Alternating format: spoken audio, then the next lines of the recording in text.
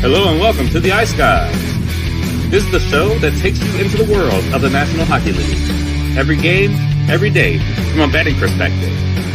With pro sports handicappers, Ian Cameron, Alex P. Smith, and various guests from the world of hockey and sports betting. And now, here's your host, Ian Cameron. Welcome to the Ice Guys, Saturday, March 2nd, presented by Boston Hemp Inc. Ian Cameron, Alex B. Smith, ready to break down a always massive Saturday NHL card. Huge slate on tap. Looking forward to it. Lots of games, lots of good games as well for this Saturday of NHL action. We'll get to those in just a moment. First, we'll do a very quick, to-the-point recap of last night. There were, of course, a few games in the NHL to talk about. First one, of course, being Arizona and Ottawa. Congrats to the Arizona Coyotes, who snapped their 14-game losing streak. And even though I wasn't on Arizona, that game was phenomenal for yours truly with the over trifecta, about as easy as it gets. 5-3 for Arizona in that game. And because the Coyotes, even though I weren't on them, snapped their losing streak, we'll give them a, there we go. We'll give them a little Coyote sound in honor of them getting the win and snapping their ugly losing streak. And yeah, if the Ottawa Senators season wasn't dead and buried and we hadn't lowered the casket already, I think we can do that after last night, because certainly they've had a brutal week where it looked like they were starting to put some things together, play better hockey, play better defensive hockey, get some stops, win some games, and then all of a sudden it's three massive, gigantic steps backward this week. Losses to Washington, Nashville, and Arizona, for this Ottawa team, pretty much erased that. So, but good job by Arizona. You could sense that the process was getting better the last couple of games. They played a good enough game to win against Montreal, but they got unfortunately shut down by Montembeault, who was terrific in net. You could see they played a pretty solid game, even in defeat against the Leafs on Thursday night. You could see their game was starting to improve a bit, and it finally gets rewarded with a victory last night against the Ottawa Senators in that game. It was a three-dog night on the NHL ice last night, too. All three underdogs win. Arizona was one. Washington was another, and this one I was not happy about because I was on the Flyers. I don't know what happened to Philly after the first period. The first period, they were great. They were in control, up 2-0, and then all of a sudden, just mistakes, And I know Torts was upset with some bad line changes, some haphazard play with the puck, resulting in Washington capitalizing, no pun intended, with those early goals. And yeah, it was just awful in the last two periods, and Torts wasn't happy, and I don't blame him.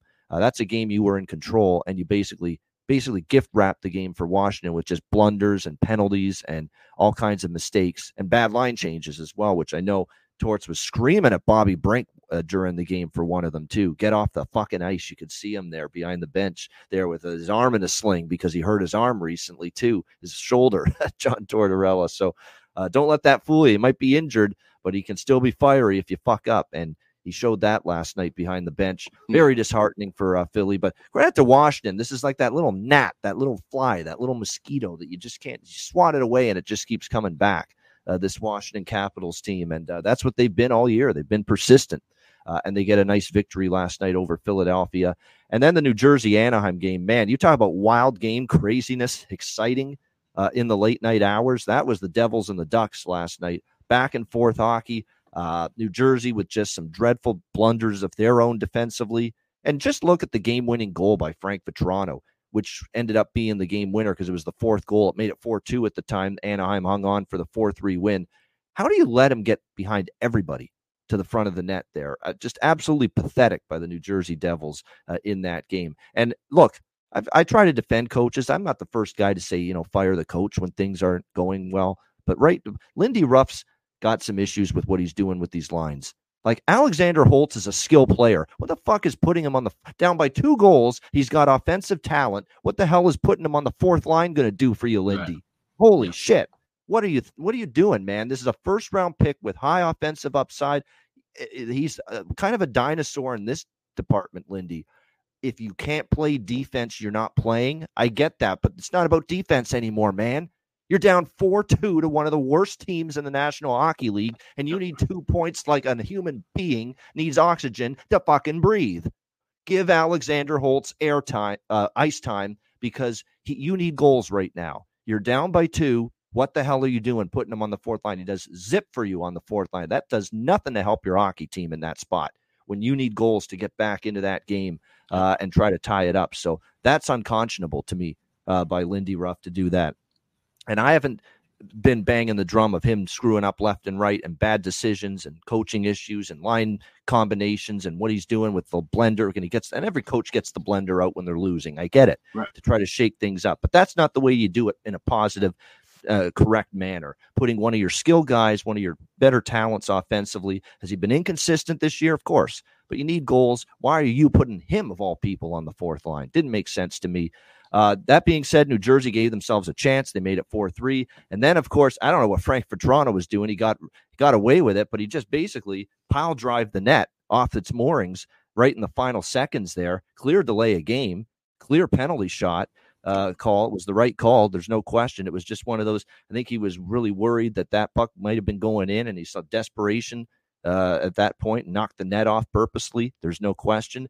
And there's Jack Hughes with a chance to get the tying goal on a penalty shot and doesn't even get a shot away. It kind of rolls off his stick, and Lukas Dostal, who was outstanding last night, ends up poke checking him. But a great performance. Look, that reminded me of what Dostal did against Toronto when he had 50-some saves. And I know Toronto won that game. Anaheim lost that game, but his performance last night kind of, resonated closely to what he did against Toronto. So it was a great night for Dostal, and just for New Jersey, a devastating loss, one you can't afford. They've now lost both games to the Anaheim Ducks in regulation, too. 0 out of 4 points for the New Jersey Devils this season against the Anaheim Ducks. That's going to be, you want to look at reasons why they're not in the playoff spot and not likely to make a playoff spot? Look at that right there. Alex, thoughts on last night? Everybody was trying to say that Washington, this was a do-or-die game for them, but I think last night kind of ended up being the last rites being read for the New Jersey Devils. And like you said, Lindy Ruff, a coach who, didn't make a whole lot of mistakes early. This team was just not really that good. They were trying to find their bearings. Of course, they had all the injury bug issues at one point heading around the holiday time and going into the All-Star break, missing Hughes, missing Heishier, Dougie Hamilton going down. So those things, are hard to come back from when you're missing key players like that. But like you said, when you're seeing some of the mistakes that Ruff's made now, some of the things he's doing with his lines and his combinations, seems like maybe the game has kind of gotten past him a little bit. We talk about this whenever we look at these older coaches. Look at a guy like John Tortorella, for example, a guy where we all wondered, can he adapt and still be around in today's game? Absolutely he can. He's been able to make those changes and adapt. Dave Haxtell is another guy who was older coach, been able to make those changes and adapt. Lindy Ruff, where it seemed like maybe that was the case last year. But keep in mind, they were crying for his name to be, crying for him to be fired first couple of games in before that giant run, and they ran that giant run and that momentum throughout the rest of the season. So you take that big streak out of the equation. This is a team that's pretty much been just above 500, if not a below 500 club, and I think he's kind of lost that room, and I think he may have lost his touch a bit. This is a guy you're going to have to get rid of at the end of the year. You got to ride it out now with the last 20, 25 games, but you're going to have to make a change immediately at head coach for the New Jersey Devils moving forward if you want to be a consistent playoff team and consistent winning team. He just doesn't have it. But that being said, go back to that Philly game, just an absolute disaster as they came unraveled. And it sucked for me having the draw because it looked like this game was okay, perfect spot. They get off to a hot, first period, and then you see Washington come back, tie the game. That had all the settings for, okay, they come out, slow things down in the third period. We go into OT, and they settled the extra point. But, Caps kept their foot on the gas and they're supposed to do that, considering their spot, considering, how big of a game that was. And when you look at, what's coming up ahead for them, if they want to be a playoff team, you had to get 2 points in that game and do it in convincing fashion, and they were able to do so. So a big win for the Caps, that organization, certainly, no doubt. And, just interesting seeing, like I said, these changes and these little things now where we're trying to decide who are these teams that are going to make it, who are these teams that are going to miss. And you can see in just these games, every game becomes more and more important. Every period becomes more and more important. And you can see the teams that are going to fall out of favor. Like I said, New Jersey definitely seems like one of those teams in my book now where I'm not going to be backing them much the rest of the way. Certainly not in the price range we saw them last night. I'm kind of bemoaning the fact that I wasn't on Arizona and Anaheim in some fashion. I mentioned I thought Arizona had a decent chance to snap the skid last night.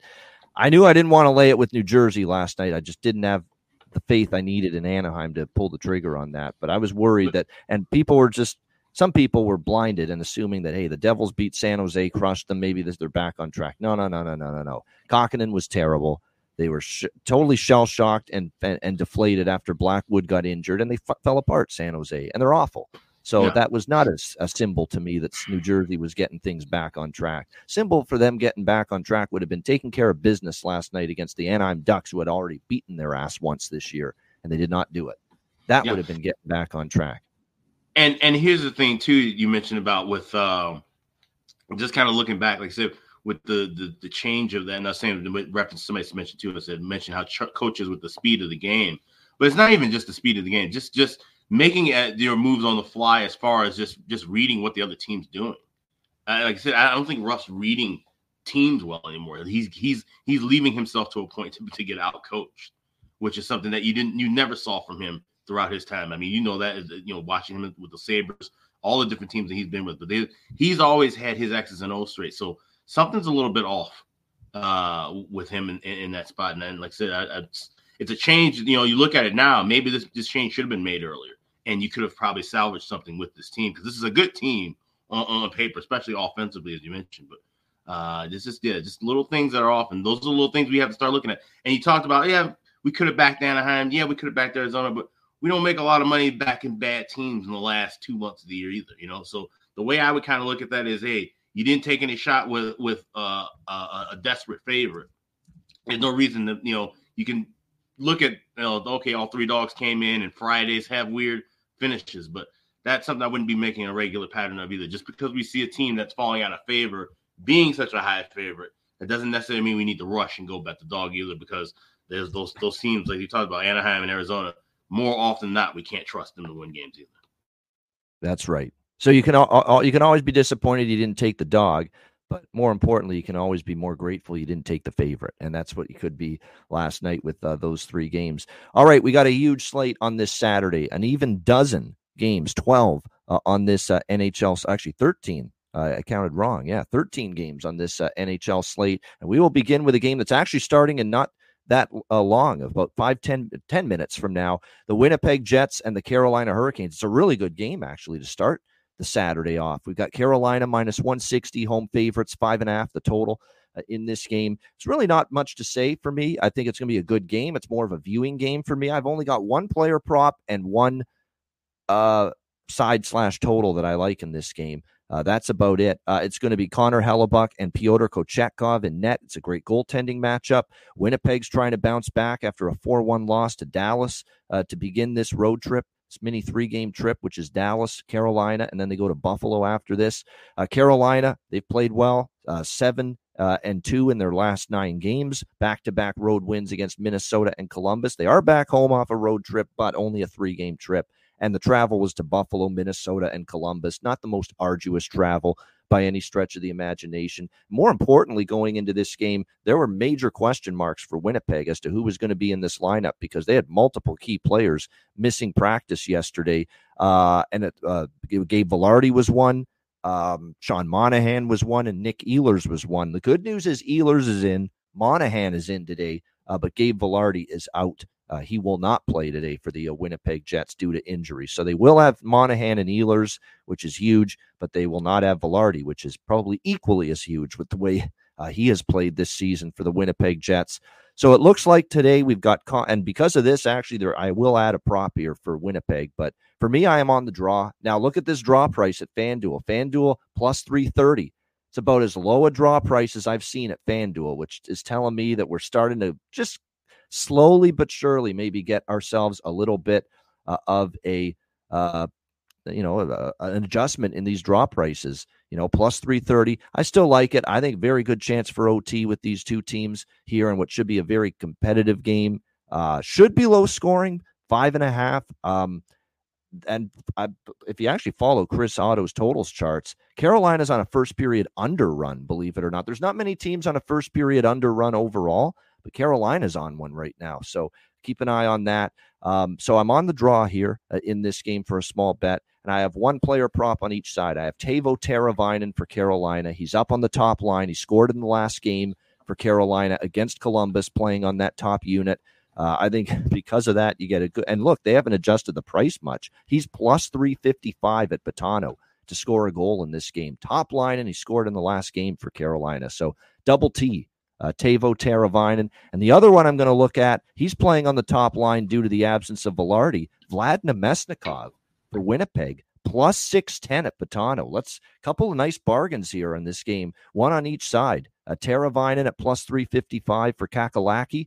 And Vladislav Nemesnikov, plus 610 for Winnipeg, playing on the top line this afternoon with Scheifele and Connor. So those are the two props for me. Good value. Alex, what do you think here? Winnipeg, Carolina to get it started. Yeah, this game's going to be a pass for me. Obviously, you mentioned about the first period under trend with Carolina. However, you look at the series, 4-1 to the first period over the last 5 meetings in Raleigh. With the weird start time, 11:30 kind of internal time for Winnipeg, I don't know what we're going to expect. So I'm staying away from this game. Draw would make sense. And like you said, we're seeing these prices coming down quite a bit. I have seen some 280s and 290s floating around in a couple of books with different draw plays throughout the day. So you have to definitely shop around and also look for your yes-no props now, because sometimes you might find a discrepancy where that price now has become higher than the regulation draw. So there's a little bit of shopping involved now in draw season as we get further and further and closer to the playoffs. Yeah, I hate to say it, we're getting pinched a little bit now here with these drops. It's slowly starting to happen, and it might continue to happen as we get closer to the playoffs. Now, I want to mention, usually when we go game by game, we go in rotation order, betting odds screen rotation order. We can't do that today because there's a couple games where there's been time changes, and we usually, and it's always usually the betting rotation goes not only in order of the rotation numbers, but by time as well. That's not the case today. So you'll see Winnipeg, Carolina, and then Minnesota, St. Louis is the next game on the betting odds screen rotation. Right. That's a 6:00 start. So I always prefer to go in order of start time. So we'll skip down to Florida, Detroit. That is the next game that's on the schedule, 3 p.m. Eastern time. So make sure you look, it's further down on the odds screen if you're going in that. And you know what? I mean, time makes sense now, too. Most books don't even have rotation numbers anymore, especially for hockey. I can't remember the last time I've seen one. So, it makes sense. So that's old school. Yeah, you can tell we're dinosaur handicappers at this point. We've been around a long time. We're good. It's not we're dinosaurs and we suck now. We're still good. But legit side story. I sent out a college play last year to a client, and it had the rotation number, and the guy was like, what do his numbers mean? And I go, I was like, oh, yeah, he's like, I think he's maybe like in his mid-20s. And I go, yeah, right. Not used to rotation numbers. So there's a little bit of a divide in that for sure. Yeah, no question. This is your ABC Saturday afternoon game, national TV, Florida Panthers, Detroit Red Wings. This is kind of refreshing. You don't always see this kind of matchup on ABC. Detroit's on ABC quite a bit, but Florida, for as good as they are, Florida doesn't get on national TV as much as they should. And so this is nice to see it for them. The Panthers minus 160, road favorites, 6.5 the total. I do not fade Florida on the road. I do not do it. It's simple as that. The road record is 28-1. That is right there with among the best teams in the entire NHL as far as road performance is concerned this season. They've been absolutely outstanding on the road. I've made a lot of money, won a lot of bets this year with the Florida Panthers on the road, and that's not something I'm usually willing to do. Yeah, they now have the number 1 road record. No team has 20 road wins this season besides the Florida Panthers. So it is very impressive what they've done here on the road. It is Detroit off a loss. I mean, I expect them to bring it here as well after losing 5-3 to the New York Islanders. But you look at this matchup, Florida's been very good on the road all season long. It wouldn't surprise me to see them be very good again here. They've continued to win games. Now, some of these have been close calls lately for them.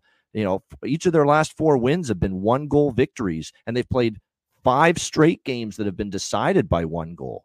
Coming into this game, the Florida Panthers this afternoon. 4-3 shootout win over Montreal in their last game. Like I said, Detroit had a 6-game winning streak snapped by the New York Islanders in their last game, 5-3. We'll see how this one plays out. I mean, it's a great game. It's a great game. It's more of a game I'm excited to watch than bet because I don't have anything super strong from a betting standpoint. I won't go against Florida on the road, especially knowing that they lost at home to Detroit in the last meeting back in January, 3-2 in overtime. I like Florida in these spots on the road, but it's a pretty lofty price. Detroit's off a loss themselves. Detroit's been playing pretty well before that Islander loss, and it's the Alex Lyon factor against his old team. He's going to want to play well here. There's no question. Now, Lyon's been a little bit more, I guess, beatable up and down, I guess you can say, with the last few starts that he's had for the Detroit Red Wings. But the fact remains he gets to play his old team. And if you remember, guess who was in net for the Detroit Red Wings in January when they went to Florida and beat the Panthers 3-2? Oh, yeah, Alex Lyon. He got the win, and he played pretty well in that game for Detroit against Florida. So nothing but the draw here for me. I am going to take a piece of the draw here. I think it makes sense. I mean, 5 straight one-goal decisions here for the Florida Panthers. 5 straight games have been decided by 1 goal. We saw the last meeting between these teams go to overtime down in Sunrise. So for me, the draw once again here. So 2 draws to get the card started on this Saturday. Plus three. Let me see what the price was. Plus 370 at FanDuel for this draw between the Panthers and the Red Wings. And look, this is not an easy game to bet for me personally to bet over the total. There's multiple factors here. One is that Florida on the road has been an under machine, and the other, and Aaron put up a great stat in division games in the Atlantic Division. Yeah, Panthers 18-2 to the under. That's an unreal run. 18-2 last 20 divisional games for the Florida Panthers to the under. So that is definitely something that's definitely noteworthy. Yeah, Panthers, there it is. I'll put it up there. Wow. Yeah. 18-2 to the under in Atlantic Division games for the Florida Panthers in their last 20 division games coming into today. Alex, what do you think here? ABC, Florida, Detroit. I'm betting the under. Minus $1.15. This should probably be a 6 based off of that. So we're getting 6.5 at $1.15. I'm going under, and I'll pair that with the draw. I already had the draw this morning, plus 3. I actually got plus 365, so 370, a little bit better price. But this is a classic draw season spot, 2 division teams. And like you mentioned, national TV game for Florida. I don't know if it doesn't seem like NHL teams really get geared up more for a national TV game than say in the other leagues. But the fact that the Panthers don't play that many games on national TV, that could be a little bit different. So being on the road, you have fans that'll be out and about maybe during the day, and kind of have the watch party atmosphere. So teams are kind of will get geared up when they don't play too often on national TV. And if they're playing their style, it's going to be defense. They're going to be controlling possession, controlling the puck. So I could see this being a low and slow kind of a game going past 60 minutes. So give me the under and the draw. Yeah, and it's a tough game for props because I don't know how much scoring there's going to be. And Alex Lyon played very well against Florida when the Red Wings beat the Panthers in January. And this is a game that's going to get him, fired up here in this game. Yeah, I've gone to that well before, Maddie, with the Panther fan jokes, but I can't do that anymore. They've actually had great attendance this year. Really good. Yeah, we talked about that on one of the backcasts where you saw, a full crowd, full bowl early in the first period, not walk-ins, not anything like that. People already in their seats. So, the old jokes of everybody dressing as a chair back in the day are long gone. Florida fans they exist, and they come out in bunches and they come out to the game. So salute to them. Now, it did take a Cinderella magical ride in the Stanley Cup playoffs and getting to the Stanley Cup final to capture everyone's imagination down there and interest. But there is some, that's what it took to finally get your asses in the seats down there. But at the same point in time, at least they're in the seats now and they're filling the building, which this team deserves to have that building filled up to see them play. We'll retire the jokes forever if the building's still full 5 years from now and they're a middle of the road team. Yeah. Yeah, if they start to suck in 3 years, it'll be half empty again, 100%. That's the way it goes. You have to be winning, and you have to be something that's interesting as a sports team to be getting support down there in the Miami-Dade County area. It's simple as that. The Heat don't draw flies when they suck. Look at the Marlins; they've stunk for years. They barely. I was there. I was in Marlins Park on the pub sports trip a few years ago. There's nobody there. There really wasn't. You could stretch your legs out. You could I could lay down and have a sleep on the whole entire row of seats, and I wouldn't worry about, coming close to hitting anybody. That's so, yeah. I know what it's like there. It's a sports town where it's not the greatest, and you got to be doing good if you're going to get any sort of attendance and any sort of attendance pop in your in your finances. That's for sure. Same deal with LA. The LA and Miami, Florida. You're always going to have that. You either have to be a great team or no one's showing up. Yeah. It's just the way it is in certain markets. It's the way it is in a lot of markets, but in those bigger markets, yeah, it's definitely like that. Where you've got to be doing well if you're going to be able to get people in the building. No question about that.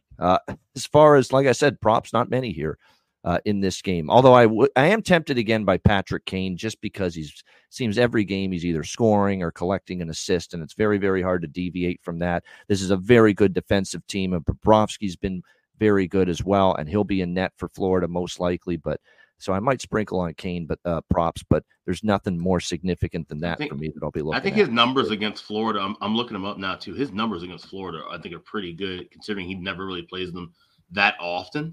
Right. 16 goals, 22 assists in 33 games. So, yeah, if you want to look at a player prop for Detroit, it may not be a bad one at all.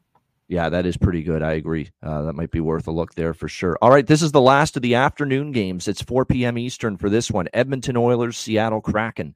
Edmonton minus 150, road favorites, 6.5 the total in this game. You look at Seattle here. This has been a very important 2 victories that they have accumulated here on home ice after really a debacle against Minnesota. I still look back on that, and I'm still stunned they were that bad that night against the Wild. But they certainly have rebounded nicely with a 4-3 shootout win against Boston, a 2-0 shutout against Pittsburgh. Philip Grubauer's been absolutely spectacular in net for the Seattle Kraken during this run. I mean, this has been almost unbeatable. Like he's got a brick wall there when he's in net right now for this Seattle team. He's only given up 6 goals in 4 starts, 7 goals in 5 starts in the month of February. And the Kraken, 4-1 right now. Actually 4-0 because he actually came in to replace Decord in the Minnesota game. But the last 4 games he started, Seattle's won each game. 4-0 in his last 4 starts. He's been excellent during this stretch. You would assume he's going to be in net here against the high-powered Edmonton Oilers. This will be the biggest test, though, with all due respect, because Pittsburgh, a little flighty. Boston is a good team, but, this is going to be an offense that's going to test him just a little bit here going into this one. Edmonton, meanwhile, they've had issues lately defensively, but they've corrected those at least for 2 games. Home wins against the Kings and the Blues back-to-back, and giving up just 2 goals in each of those games. So, and that's funny because LA and St. Louis both scored early in those games, and yet Edmonton simmered down. Stuart Skinner got stronger as the game went on, and he played very well in the third period of both games to allow Edmonton to get the victory there in those contests. So we'll see if he can keep it going. Edmonton trying to get their defensive game going. See, this one I initially thought, what are we going to do here with the total? Edmonton's won 5 straight, by the way, against Seattle, 7-1 in the last 8 meetings as well. So it's been a lot of Oilers dominance. I considered Seattle here. I do think with Grubauer playing well, there's some value on Seattle here, plus 130 in this. I think I am. I think I'm going to sprinkle small on Seattle here, plus 130, just because of how good Grubauer's been, how good this team has been. Now, I know in these last 2 games. Now, I know Edmonton's dominated them, but, and they've righted the ship defensively to some extent with the 2 home wins, but LA and St. Louis at home, basically show me you can do it on the road is what I'm telling Edmonton now. Show me you can dig in and be this good defensive team on the road, because let's not forget on the road trip, the last few road games we've seen out of Edmonton, they gave up the 6 to St. Louis, shut out by LA. They beat Arizona, but that's not saying much. The better teams on the recent road trip they had, they were giving up goals. So we'll see if we can challenge them to continue those improved defensive performances of the last 2 games here today against the Seattle Kraken. It is worth noting, by the way, here going into this game as well. You look back at a couple. I want to highlight a game that was played between these 2 teams last March. Okay, last March, Saturday, March 18, 2023, in Seattle. And guess what the start time was? 4:00 p.m. Eastern time, the very same time we see here. So I remember it because I was like, didn't Edmonton and Seattle play a 4 p.m. Eastern Saturday afternoon game last year in Seattle? And I went back, and I was pretty sure they did. So I went and looked, and they did. And it was a 6-4 win for the Edmonton Oilers, but it was a pond hockey type of game. It was 2-1 Edmonton after the first period. and it ended up 6-4 for Edmonton in that game. And then you throw in the fact that in the last 6 games, Edmonton is 5-1 to the over in the first period.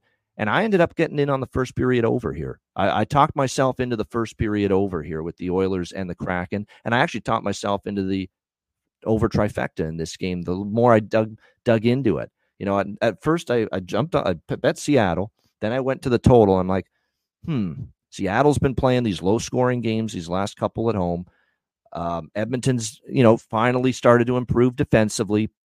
The last 2 games, maybe this isn't an over. But then I went in and looked more. There's been some high-scoring affairs with Edmonton, Seattle, going back to when Seattle first came into the league. And long-term, the full game overs are 7-2-1 to the over in the last 10 meetings between the Oilers and the Kraken. And as much as I love the way Gruby, as they call him, Grubauer, is playing right now for Seattle, let's see him do it against Edmonton, because the Oilers are a very dangerous club right now. And the one thing that you can still pick a hole at for Seattle is the penalty kill has given up 3 goals in the last 3 games. And we know that Edmonton power play, when they're on, they're lethal, and they are on right now. They have scored a power play goal in 4 straight games entering this one. And we know Edmonton's penalty kill is still struggling a little bit.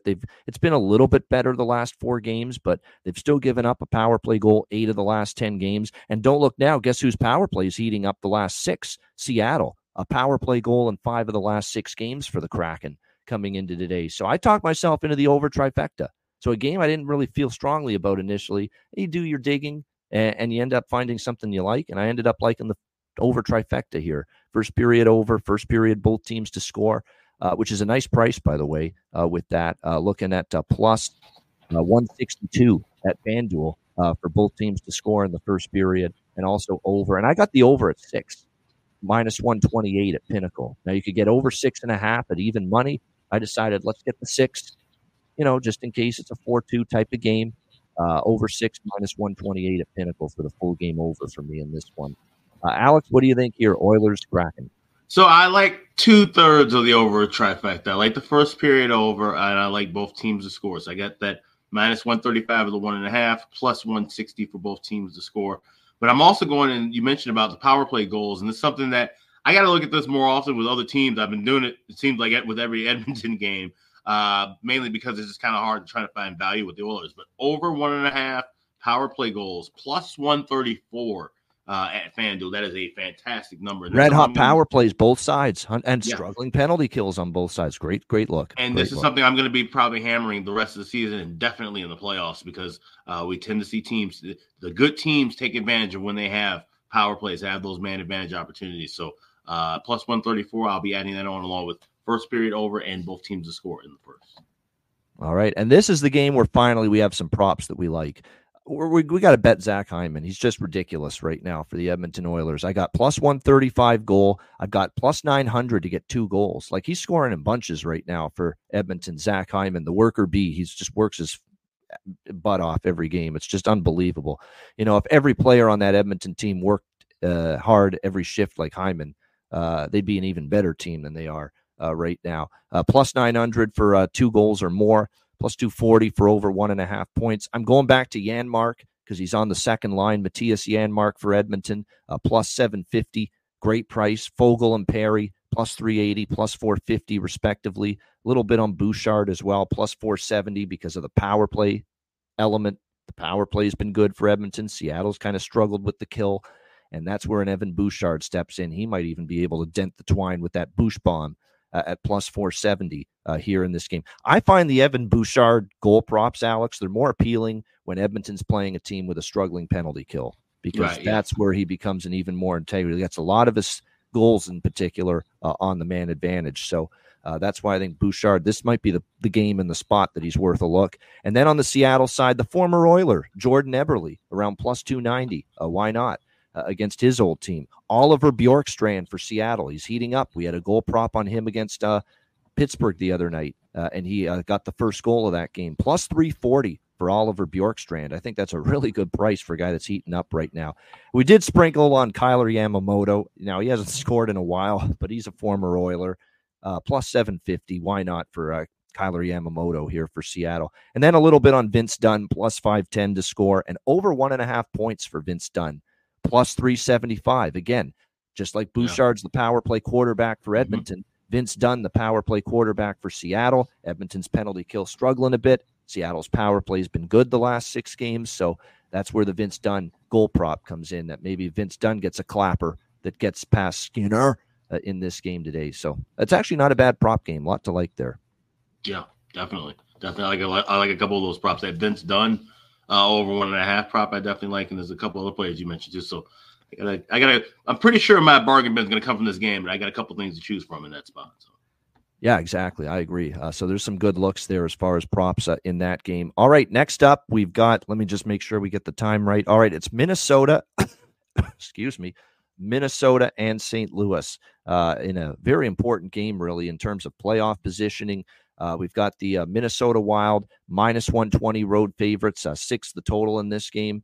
That was a really bad game for Minnesota, really bad against Nashville the other night. And I know Nashville's playing good hockey right now since the All-Star break, and really since Andrew Burnett vetoed their privileges of going to the U2 concert. That's really where the hot streak began for the Nashville Predators. But Minnesota was just awful defensively. Gustafsson did not play a very good game. Just breakdowns in coverage. There wasn't really a lot of pushback from Minnesota when they fell behind in that game, and then it got worse from there in that 6-1 loss to Nashville. That's now 2 losses in a row for them. And you just can't be in a win 2, lose 2 type of mentality right now if you're Minnesota. You've got to put a win streak together. So to see that nice little 2 games that they won together, or 3 of 4, Vancouver, Edmonton, and Seattle, and then you come back and you lose to Carolina and Nashville, it's kind of like 1 step forward and 2 steps back right now for this Minnesota Wild team. And, not a team I'm excited about laying a price with on the road, but I can't say I'm rushing to back the Blues right now either. St. Louis has lost 3 in a row.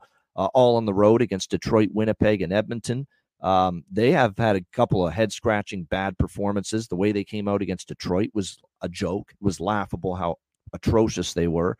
The Winnipeg game, they lose 4-2. They were better in that game, and they were better against Edmonton too, but not finding ways to win those games. Minnesota's won 3 in a row against the St. Louis Blues, including an 8-5 game between these two teams in St. Louis last year, I believe it was. Yeah, I mean, it was 8-5 for Minnesota here in St. Louis. And, of course, that's when, things were really starting to fall apart again for the St. Louis Blues at that time.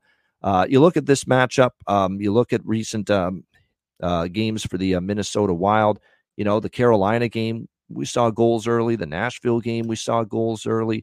This is another one where the over trifecta is kind of calling my name a little bit here in this game with the Wild and the Blues. And crazy enough, they've actually had some games where they've been some higher scoring affairs. Marc-Andre Fleury, Jordan Binnington, by the way, the confirmed goaltending matchup in this game. Definitely like the goals early. The full game over, I'm not quite as bullish on, but certainly a first period over, first period both teams to score. These are teams off losses. These are teams that need points desperately here in this spot if they have any inclination of Stanley Cup playoff hockey. So from that standpoint, I think we get aggressive attack approach from both teams early on. So over first period, both teams to score. We'll be on the full game over as well, but a little bit more interested in the first period. This is definitely a game where I'll have a little bit more percentage-wise on the first period bets, the first period over and first period both teams to score. This is 1-2 where I lean draw, but there's better draws. What do you think here, Alex? Minnesota, St. Louis. Yeah, I agree with that. I have the draw. It's situational for the draw. Division teams needing points, trying to get into the playoff race, battling against one another. At plus 360 at FanDuel, I do have some of that in pocket, but I love this first period over a lot. 14-3 the last 17 meetings between these two teams. You got Marc-Andre Fleury in that. He's been a bit shaky. Binnington, like you said, up and down. We're waiting for him to kind of maybe regress a little bit after a couple of good starts. We could see him give up some goals early. So don't like both teams to score that much. I've seen him, plus 172 is the highest price. So if you want to grab it, shop around. But I'm just more pot committed to, you can lay $1.22 up to $1.30 on the first period over 1.5. There we go. Yeah, I get it. Definitely, because I could see this being a 2-0 first period, and that's always where, you're not always going to get home with the first period both teams to score, even though you do cash the first period over, because you will get those, type of scores after the opening period, a 2-0 or even a 3-0 type of a first period. So that's always what you worry about a little bit in this type of a game. As far as goal props here, Matt Boldy cooled off a little bit, but still very much someone that's a threat here for the Minnesota Wild. There's a lot for St. Louis because there's a lot of the same guys that you can recycle, and they keep on producing. Kyrou, Thomas, Buchnevich is on fire right now for St. Louis. He keeps scoring right now for the St. Louis Blues. Neighbors, too. Neighbors is cooling off just a little bit, but I think Buchnevich is actually my favorite, quite honestly, right now. Buchnevich for the St. Louis Blues is really on a short-term heater right now for them. Goals in back-to-back games. And if you go back to the Toronto game on February 19, his last 5 games, he has 6 goals. So he has been absolutely feeling it right now for the St. Louis Blues. So hard to ignore props for Pavel Buchnevich here in this one. That was a 6 p.m. Eastern start. So is this game. Colorado and Nashville. The red-hot Predators. Can they keep it going here against the mighty Avalanche? Colorado minus 135. Road favorites here in Music City. 6.5 being the total in this game. So we heard from Nathan MacKinnon after the game against Chicago with a post-game interview. I happened to keep ESPN on one of my televisions after the Colorado-Chicago game ended. Of course, they had the game on their network. And there's Scott Van Pelt on SportsCenter interviewing Nathan MacKinnon after the game. And all I heard from MacKinnon in the postgame was defense, defense, defense. We've got to shore up our defense. We've got to shore up our defense. We've got to get tighter. We've got to play better in our own zone, especially on the road. That's what he said like 2 or 3 times in the interview. And sure enough, they shut out Chicago 5-0. And don't forget the nice defensive game they played against Dallas as well at home before that, beating the Dallas Stars 5-1 in that game. So is this a sign Colorado is saying, you know what, playoffs are coming up. Can't be always playing, trying to outscore the other team to win games, 5-4, 6-5 type of games. Is this a sign that they're going to tighten things up here moving forward? We'll see as this road trip continues here in Nashville. The Predators, meanwhile, they have been very good during this 7-game win streak, obviously. 6-1 against Minnesota. And what's been impressive to me is that their offense is rolling, 4 goals or more in all 7 victories. But they've also given up 2 goals or less now in 5 straight games. In 5 of their last 7 victories, they've given up 2 or less. So it's both ends of the ice right now for Nashville. They're keeping the puck out, and they are scoring at both 5-on-5 and at even strength. Power play is connected on 3 of the last 4 games for Nashville, which has been impressive to see. The penalty kill's gotten better. Will be put to the test today by Colorado, who have a very good power play in 3 straight games. They have scored, they have scored a power play goal. So the question is, what's going to give here? We've seen Nashville scoring bunches, but they've kept the puck out. They've actually gone under the total. Nashville in 3 of their last 5 games have gone under the total, as well as a push and the over cashed in the Minnesota game. And then we've seen Colorado 2 straight unders. And here's MacKinnon talking about we got to defend better. We got to defend harder going into this game. But then you start to look at some of the head-to-heads here, especially the games in Nashville. We've seen a lot of goals historically here at Bridgestone between these 2 teams. 7-3, 5-3. There was 1 under, 3-2 Colorado in overtime. But then a couple of 4-3 games with Colorado and Nashville the last 2 times they've played here in Music City. Both going over the total, both 4-3 finals. One was a Colorado win. The other was a Nashville win. So I look at this and I kind of lean over, even though Nathan MacKinnon's talking his talk there about we got to defend better. So I do lean a little bit to this small bet here over 6.5.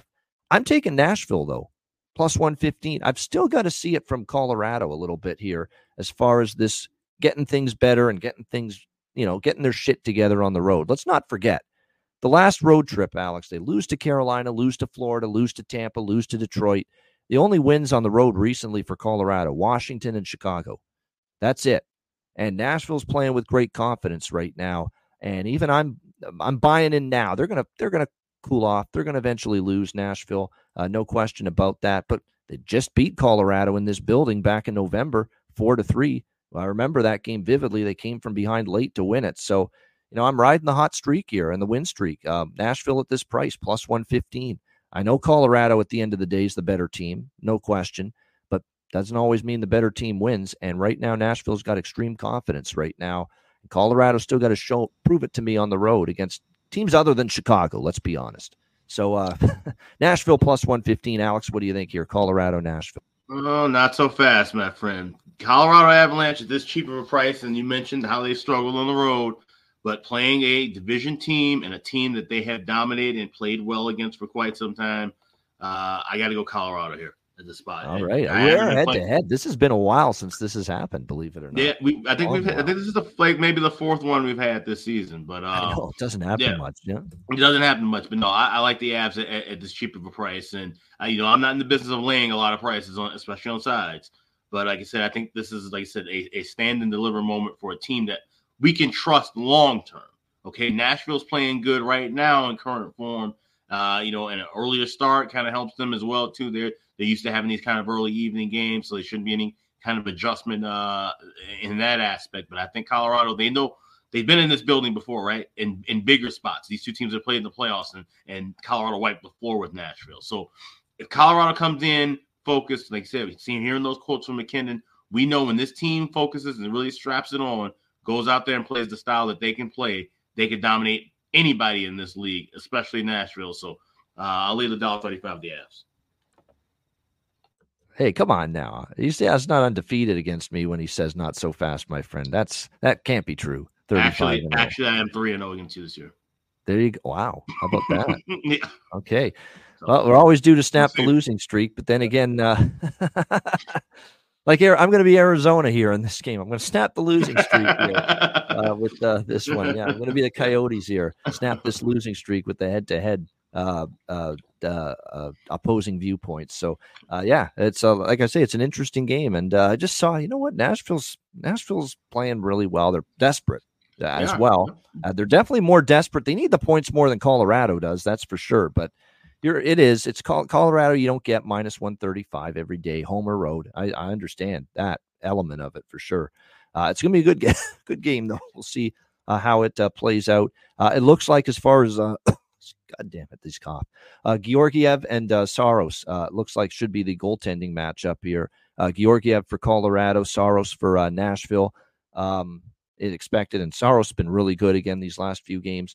Novak, Nyquist, Forsberg, Yossi, don't overthink it for Nashville. I want to say this: McKinnon's done huge damage against Nashville, so his props. So is Makar. Have you looked at Makar? He's had huge point production against Nashville, so this might be a Cale Makar goal prop over 1.5 points kind of day for Colorado for Cale Makar as well. And Zach Parise, the old man. How about 2 goals for him the other night?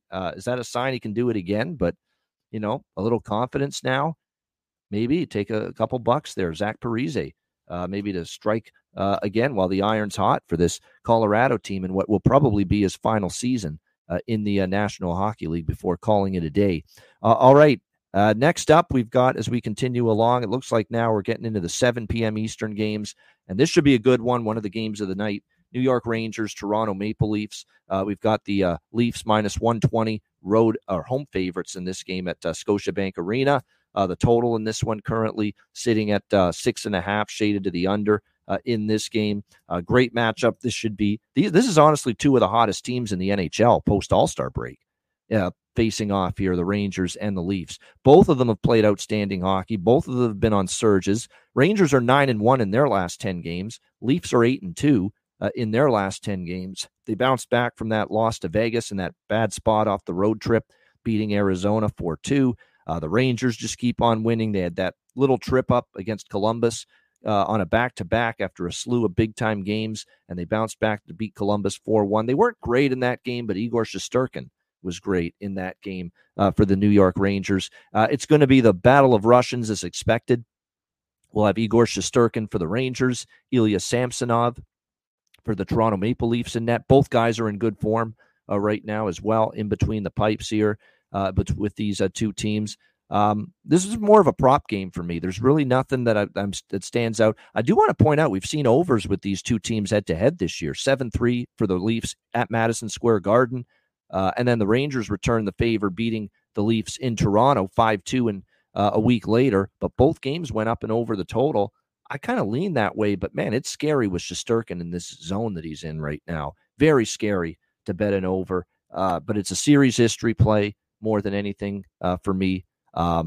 Especially this year, we've seen high scoring affairs between these two teams. Toronto's kind of been trending over. The Rangers, though, not so much. They've gone 5 straight under, and it's all due to the fact that Shesterkin's been a brick wall. So I can't say I love it, though. I can't say I love it. This is the smallest bet amount that I would place on a game is what I'll have on this over. Because, look, 1 goal in each of the last 4 starts allowed by Igor Shesterkin. That's very, very good.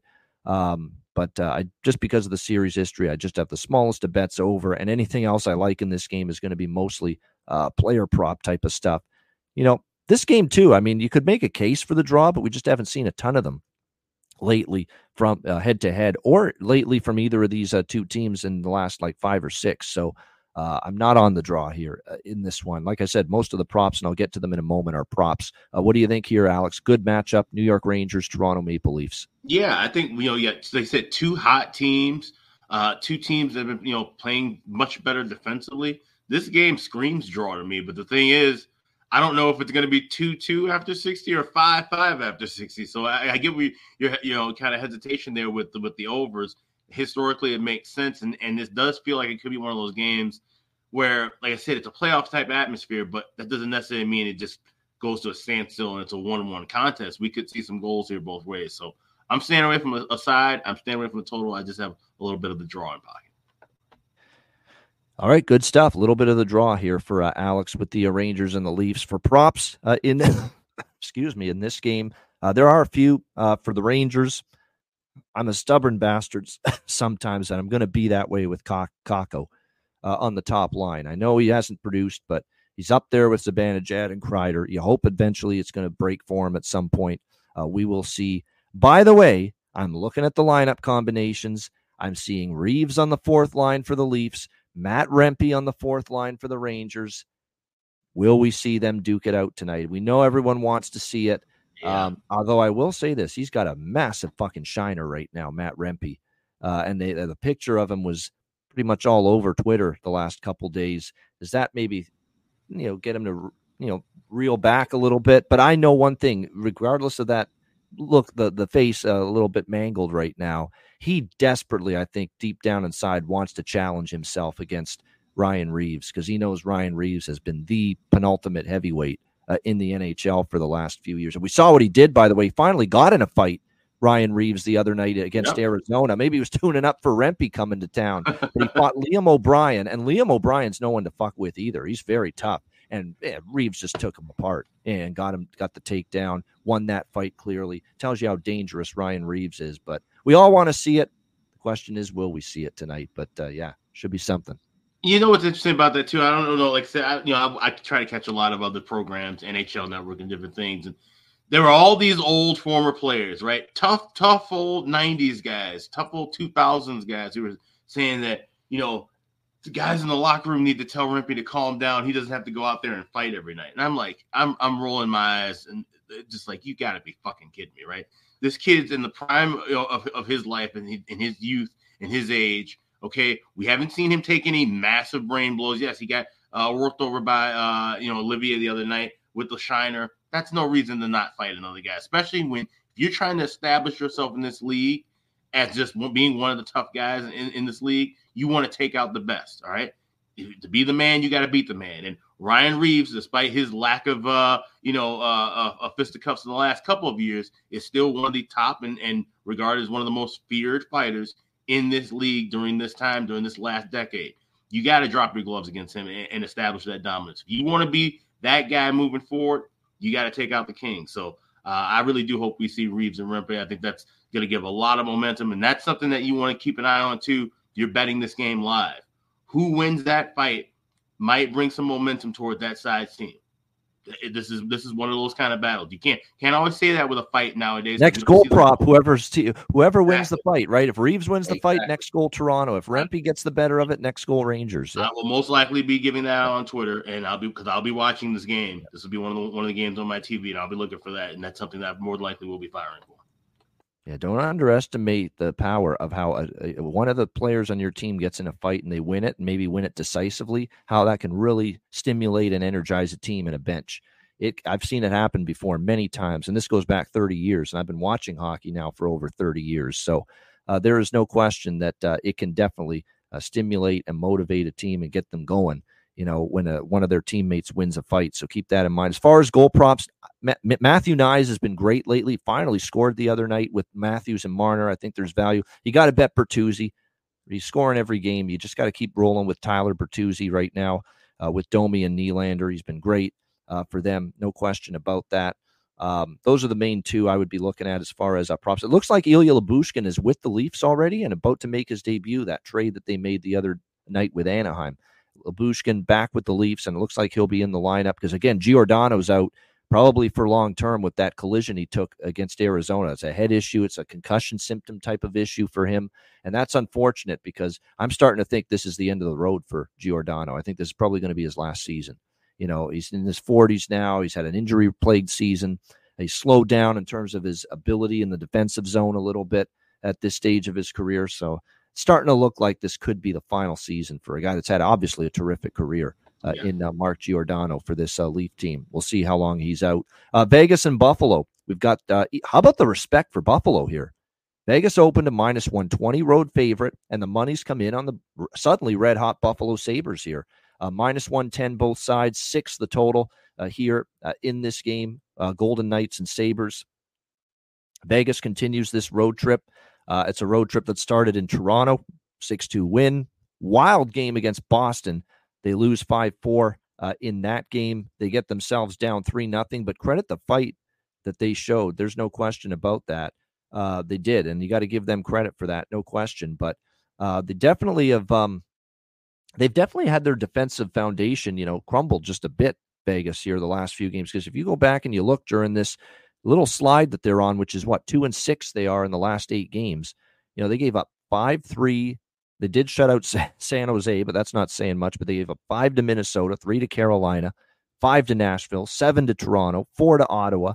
They did give up just 2 to Toronto. That was a better game. And then they give up the 5 to Boston. So I had some issues right now as far as defending is concerned at a consistent level entering this game. Buffalo, meanwhile, this is one of their better runs that they've put together, 4-1 in their last 5 games. They had a 3-game win streak. They gave Florida, a very good Panthers team, everything they could handle, losing 3-2, and then a 3-2 overtime win against Tampa Bay the other night. We'll see how they fare here in this game. Buffalo actually has beaten Vegas each of the last 2 meetings. Now, both of those were in Vegas, including earlier this year, back in December. We saw Buffalo win 5-2 at Vegas. We'll see if Vegas can bounce back. Vegas has actually had trouble in Buffalo in their history. Buffalo is 3-1 in the last 4 meetings here in Buffalo between the Golden Knights and the Sabres. So I don't know. This to me looks dirt cheap on Vegas. Off a loss. That's usually a spot where I want to back the better team, but their game's not where it needs to be right now and not where it should be, especially defensively. What I prefer more, I lean Vegas off a loss, but I don't know if I'm going to get there. I'm respecting what Buffalo's done here these last few games. What I do like in this game is the first period over, especially. Vegas has been rolling in that department lately as far as first period overs are concerned. I definitely like that. Little both teams to score. Buffalo has been an under team, especially lately. 5 straight unders. But again, you look at head-to-head, 5-2, especially in Buffalo. We've seen some goals. We saw 7-4 Vegas last year when they made the trip to Buffalo, flew over the total. So I'm going to go with a little over trifecta here in this one with over 1.5 over both teams and over 6. I mean, Vegas is just not the defensive team right now that they eventually will be, but right now they aren't. At this point in time, they're struggling a bit with coverage in their own zone, and it's really weird to explain it because they've got their entire blue line finally healthy, but right now they're just struggling a little bit. Same with the goaltending. It's been a bit of a rough patch for Adin Hill. And will we see Adin Hill tonight is the question for Vegas, or are they going to give Logan Thompson a start? Looks like it is Logan Thompson tonight. They're going to give him an opportunity. And, of course, for Buffalo, once again, it's going to be Ukko-Pekka Luukkonen, picked a pack of pickle peppers. UPL has been very good lately for the Buffalo Sabres. That being said, I like first period over and a little full game over as well. Alex, what do you think, Vegas, Buffalo? Yeah, I like the over trifecta in this game, and looking at, of course, this is the Brian Blessing Classic that I was thinking about him with these two teams, Buffalo and Vegas. I think we're going to see some goals here early and often in this contest, and I saw Cheshire in the chat saying, "Oh, so why is this line $1.10?" Like I said, Buffalo's dominated against Vegas, especially at home. I don't know if Knights eating a few too many wings when they get up there or what have you, but this definitely feels like a game where first period over has been solid with Vegas. You won't land a cheap price here, minus $1.25. We got a 6 at minus $1.10 with the full game over. And I'll take a little sprinkle. It's not my favorite, both teams to score, but I will have some of that in pocket along with that first period over. So I just like goals here. Buffalo's been playing well. Vegas needing to bounce back against the team. If I had to take a side, it would be toward Vegas, but I like goals here a little bit more. So staying off of the sides, don't like to draw anything. Of course, if this was Jack Eichel healthy, I'm sure many of us would be on Jack Eichel props going back to Buffalo. He's always done damage here against the Sabres when he's returned back to Buffalo. But unfortunately, that's not going to happen tonight because he's out long-term still due to injury, although I think he's slowly getting closer to a return. It's just not going to happen tonight. Amadio, Stevenson, Waugh, these are the guys I would target right now for Vegas. They have been pretty good lately, the last few games contributing for this Vegas team. On the Buffalo side, Paterka I've mentioned. Dylan Cousins, I think, might be starting to heat up a little bit. So not the game I have the most strongest prop opinions, but those are a couple that I'm probably going to be looking at here in this game tonight with the Golden Knights and the Sabres. All right, next up, we've got Montreal, Tampa Bay in this matchup in the Atlantic Division. Tampa Bay minus 265. Wow. Who's laying that right now with this bunch? Not me. 265 for Tampa Bay as home favorites. And the total right now sitting at 6.5, shaded to the over in this game. I'm going to do it. You got to take some shots and swing for the fences every now and then. Give me Montreal and give me the draw in this game. Dog and draw split, baby. This Tampa Bay team can't be laying minus 265. And if you're laying Tampa Bay minus 265 or you're taking them in any fashion, it's because you're saying that they're due. They're due for a win. They're due for a good performance. They're due to finally kick someone's tail and get back on track and maybe blow out a team that Montreal, who is a team that can be blown out. We saw them lose on the road to the Rangers 7-4. But other than that, look at these recent games from them. 1 goal loss to Washington, 1 goal loss to Buffalo, 1 goal loss at New Jersey. They beat Arizona earlier this week. They give Florida a hell of a game. They played Florida pretty much even the other night, lost in a shootout 4-3 to the Florida Panthers in that game. You have seen the Montreal Canadiens either win or lose by 1 goal in 5 of their last 6 games. So if you're a little bit shaky and a little bit hesitant on the money line, this could be one of those games where you take the plus 1.5 at a reasonable minus 110 on the puck line here for Montreal. And I might do that. I might split it up, plus 1.5, minus 110 Montreal, and then that money line here, plus 215 in this game, and a little bit on the draw as well. We did see Montreal take the other Florida team, the better Florida team right now, the Florida Panthers, to a shootout in the last game. So dog, draw, and what I'm going to do with the Montreal bets is I'm going to split it up with plus 1.5 puck line and the money line here, plus 215 in this one. Very simple. Tampa's not playing to the form of a minus 265 favorite. It's that simple right now. They are not. And Marty St. Louis returned to Tampa. You don't think the players are going to get galvanized for him back to Tampa, where he had that legendary playing career there with the Lightning? Now, they haven't played well in Tampa, as Aaron says, but Tampa was in better form in a lot of those games than they are right now. The last week has been an unmitigated disaster for the Tampa Bay Lightning, what's happening. They blow a lead to Buffalo, which is bad. They get shellacked by Philly. Yeah, they won 2 on the road against the inconsistent Islanders and the Devils. I've said all week I was never impressed with that. They've been bad at home. All of a sudden, Amalie Arena is turning into this problem for them. They've been such a dominant home team all year. They're now on a 4-game home losing streak. Florida, Ottawa, Washington, and Buffalo. 4 straight home losses for this team, laying this price in weak form, and some confidence shattered right now in Vasilevsky, who has looked ordinary in recent starts. Yeah, I got no problem. Win, lose, or draw, which hopefully the latter does happen. I got no problem taking Montreal here at this price of this Tampa team in their form right now. Alex, what do you think here? Canadiens Lightning. Yeah, this is a pass for me because I can't back Montreal in this spot, especially looking at this series history. And I get the claim you're making. Yeah, no reason for Tampa Bay to be laying 265 against any team right now at home. I agree with that. I can't even make a case for Tampa Bay's team total. You have to go 4 even at MGM minus $1.05. I don't really like that much too. So this is a clear pass for me on a big card. Nothing wrong with that. This is kind of one of those games like we talked about yesterday. You have no confidence in the favorite, but doesn't mean you have to be on the dog either in a game like this.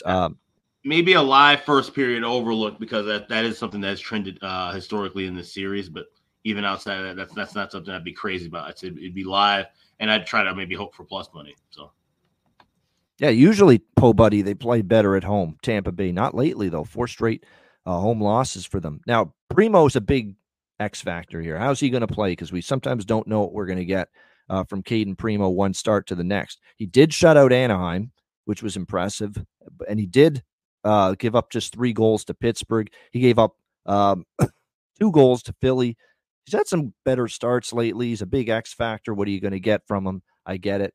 But at this price, I'm okay taking a shot here with Montreal in this price range. As far as props go in this game, Slavkovsky scored the other night. I'd look in that direction. I'll throw another one out there. He might start to get things going because he's up on the top 6 forward group right now. Alex Newhook. He's got points in back-to-back games. He scored against Florida. You know, Alex Newhook might be a decent prop look here for Montreal as well in this game. And then for Tampa Bay, I know Terry's been on the Brandon Hagel Express with the point props for him. I could see it for sure. AC Mont and Mitchell Chafee now on the second line for this team right now with Cirelli. So might be a little value on those 2 players around Cirelli on the second line there for the Lightning as far as props go in this game tonight. All right, next up, we've got Ottawa and Philadelphia. This is back-to-back, of course, for both of these teams. They were in action last night.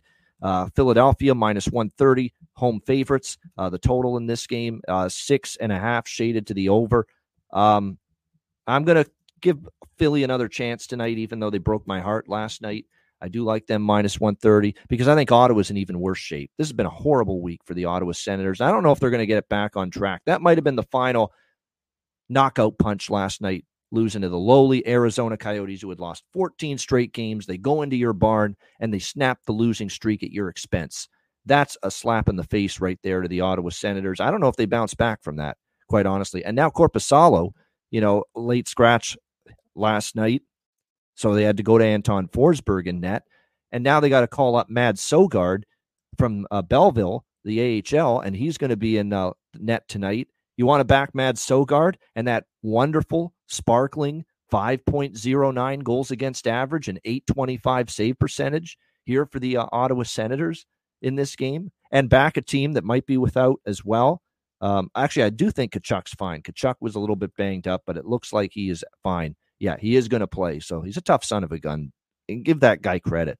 His team has just been an unfortunately disappointing year, dismal disappointing year. And this guy just still refuses to come out of the lineup with any sort of injury. That's a good job by him. I give him credit for that. Shabbat's banged up. Forsberg, and Forsberg's out too now. It's funny. Korpisalo, Forsberg's come in. Forsberg then suffered an injury, in the loss. And so he didn't even come with the team, yesterday to Philadelphia. So it's Mads Sogard tonight. And neither of the other goalies are available, Korpisalo or Sogard. So it's e-bug time. Or no, it's not. They called up Levi Marilainen. Marilainen's been called up here for Ottawa from Belleville as well. So basically 2 goalies from Belleville have been called up. And neither one has good numbers down there, by the way. So I like Philly here, minus 130. I like Philly team total over as well in this game. In fact, I feel better about the team total than I do the minus 1. I'll split it up between the two, but the one thing that concerns me for Philly is, what I saw from them defensively against Washington with mistakes and turnovers, bad line changes and all that. What also concerns me is now with, I'm trying to think, the Peterson was put on waivers. He can't play. It was the right decision. But now it's left Philly scrambling for who's going to back up Samuel Ersson right now. Because it's a back-to-back. You're not going to see Ersson. You're likely going to see Felix Sandstrom start tonight. He's been called up from Lehigh Valley. And if you look at Felix Sandstrom's numbers down there, they're not that great. They're average. They're okay. They're not great. Felix Sandstrom, 3.23 goals against average, 882 save percentage in the AHL this season for him. And he's likely to start tonight because it's a back-to-back. I don't think Torts is going to put Ersson in for back-to-back games. It hasn't been confirmed yet, so wait on this. But if Sandstrom's in instead of Ersson, I'm freaking adding the over trifecta in this game too. First period over, first period both teams to score, and full game over. I am adding that 100% if indeed it is Felix Sandstrom in net, because those numbers at the AHL are scary now coming to the NHL level. And he's played in the NHL before for the Flyers. We've seen him start a handful of games. He got 20 games last year, 5 games the year before. But the numbers even in those 2 years, 3.23 goals against 2 seasons ago. Last year, 20 games played, 3.72 goals against, 880 save percentage at the NHL level for Felix Sandstrom. So that's not exactly great numbers that give you confidence in him at the NHL level. So right now, I've already taken Philly and team total over on Philly. If I see Sandstrom confirmed, I'm jumping in on the over trifecta too. Over 1.5, both teams to score first period, and also full game over. Because this is shockingly shady goaltending on both sides if we see Sogard Sandstrom as the matchup. And there's a very real possibility that is the matchup tonight. Alex, what do you think here? Ottawa, Philadelphia. Yeah, give me the over trifecta. You just named off a bunch of bombs. Levi Merlanen, Mag Sogard, Felix Sandstrom, all AHL scrubs. Give me goals all night. So first period over. Lay $1.40 at FanDuel. That's the only place to get that pregame because everywhere else is 150, 155, 160s. So if you can't get it at FanDuel, wait and grab that in game. Full game over 6.5 minus $1.20, and both teams to score plus 160, which I'm trying to bet, and one place won't let me do it. So over trifecta for me. So I'll give you guys the choice because both of these teams played last night. They both lost, and you have to ask yourself, who's stepping up tonight? Do you trust Torts to get his team revved up after a bad game last night for a team that still had a pretty good season, definitely surpassed expectations in a playoff spot? Or do you trust Jacques Martin and this makeshift coaching staff that isn't going to probably even be there next year to fire up a team that their season ended long ago and just coming off a loss at home to the lowly Arizona Coyotes that lost 14 in a row? You make the decision which team and which coaching staff you trust to get their team fired up for a bounce-back performance tonight.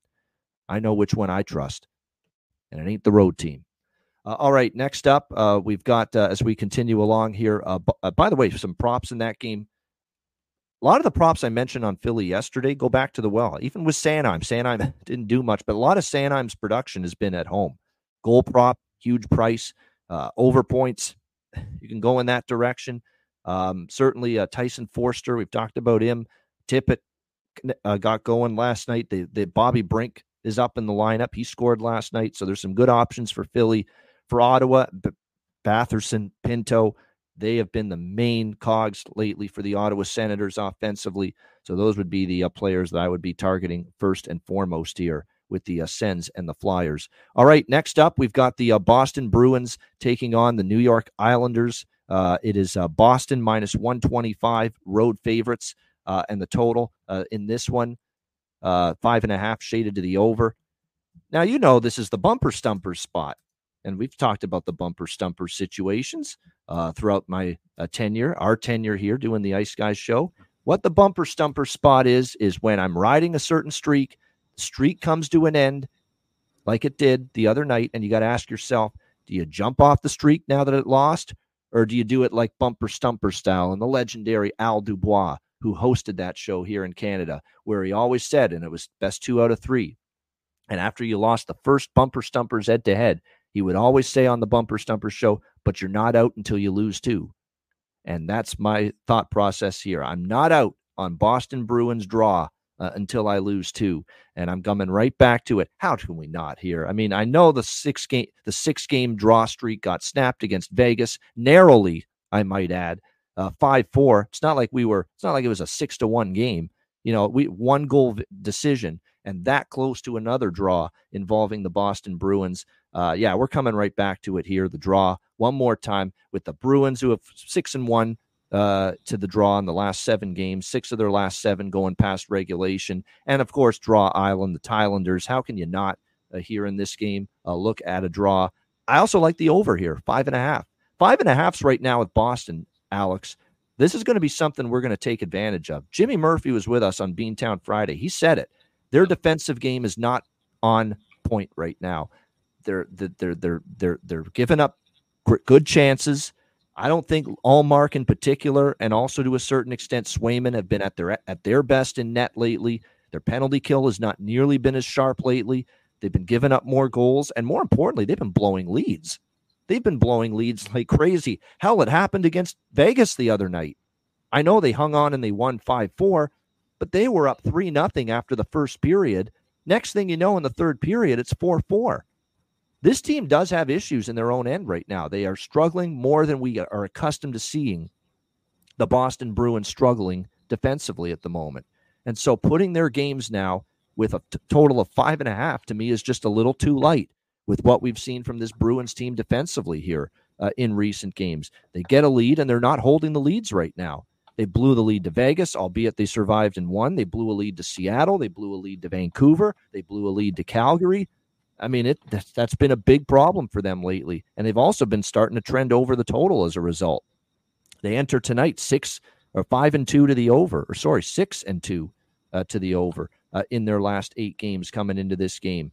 The Islanders not always an over type of team, but they did score 5 against Detroit. It went over the total. And this has actually been a series history, believe it or not, Bruins and Islanders. Bruins have won 6 straight.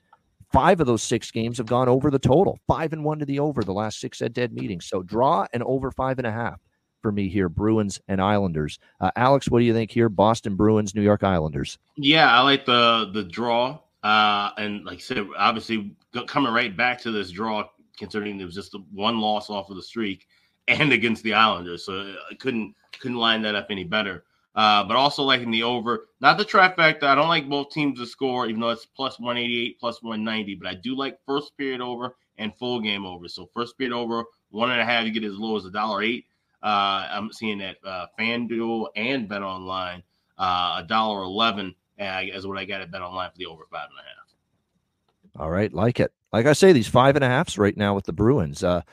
Not the Bruins that you're always leery of. Under, even at 5.5. Not right now. Not with what they have been showing defensively. A consistent pattern of getting a lead and not holding it. And when you're blowing leads, that's not a recipe for unders. And we are seeing that lately for the Boston Bruins for sure. As far as props go, Charlie Coyle definitely could look in that direct. Morgan Geekie, you have to bet him. He's hotter than a pistol right now for the Boston Bruins. Hat trick against Vegas, 4 points in the last 3 games. He's been noticeable, and he's been always had a bunch of chances. So no question, I think it's a situation that Morgan Geekie definitely has some value here as far as his props are concerned. I'm not going to overthink it or overcomplicate it for the Islanders. If you're going to bet props with them, it starts with Brock Nelson right now. It's not Brocktober like it was earlier this year, but he is doing his part to try to help this team into the playoffs offensively. 5 goals in the last 6 games for Brock.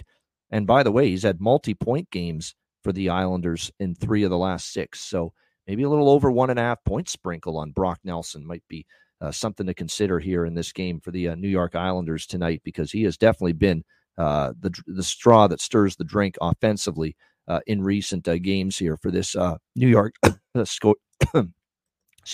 New York Islanders team.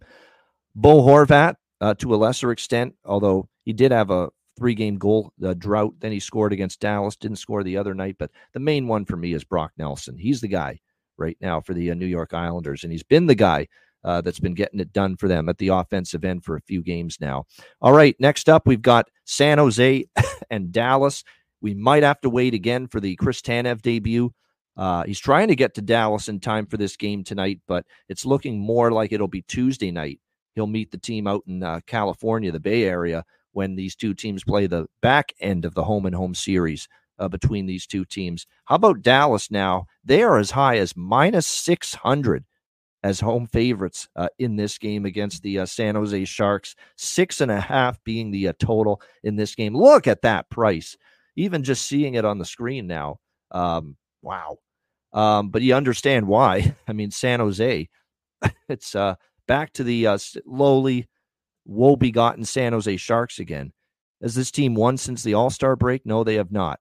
4-2 against Nashville, 7-2 against New Jersey, where Blackwood got injured and they crumbled, and then a 6-4 loss to Anaheim after that. So it has not been pretty here for this San Jose team. Dallas coming off a 4-1 win against Winnipeg. I do want to point out something, though, that's a little concerning. San Jose, crazy as it is to say, is 5-3 in the last 8 meetings against Dallas. And they actually won here in Dallas. One of the 2 visits they took here last year, 5-4. And then in San Jose last year, they won 5-3. So they actually won 2 of the 3 meetings last year. But this is completely different. San Jose is not a team to me is backable right now, even at this price, with what I've seen from them after the All-Star break, and especially what I've seen from the goaltending right now. And how about this too tonight? I'm just seeing it now. Jake Ottinger's you would expect in net, but we've got back in net for San Jose. I believe he started 1 game. And it was a game where he 2 games, and he's given up 8 goals at the NHL level on 29 shots, 9.41 goals against, 724 save percentage. We've got when you gonna give me some time, Corona. Magnus Corona is going to be the netminder, it looks like, tonight for the San Jose Sharks. Yes, Magnus Corona is going to be the starting goaltender for San Jose. And he enters this game, albeit a small sample size, 2 appearances, 1 start, but 9.41 goals against average, 724 save percentage for Magnus Corona at the NHL level coming into tonight. That's about as now, again, it's a very, very small sample size. We'll give this kid a little break. He's from that beautiful little town of Skellefteå in Sweden. Good kid, I'm sure. But my goodness, that is unsightly, those numbers, albeit in very limited sample size. I'm going to look at what he's done this year. And this guy has even been in the ECHL with Wichita Thunder this year. 940 save percentage, 2.94 goals against down there, which is actually pretty solid, but that's ECHL. So the 3rd division, if you will, compared to the NHL. With the Barracuda, with the San Jose Barracuda this year, 3.51 goals against average, 892 save percentage. That's bad. That's not what you want to see. Now, that's a bad AHL team, too. The funny thing about San Jose hockey right now, the Barracuda are just as bad as the Sharks. Just about. Yeah. Like, they are dead last in their division in the AHL, the San Jose Barracuda. And Corona's numbers down there are 3.51 goals against, 892 save percentage. That is not a goalie I trust to shut the door with this horrible team right now that's giving up goals left and right in front of them. What do we see them give up? 6 to Anaheim, 7 to Jersey in their last 2 games. This is, for me, a team total over in the first period for the Dallas Stars.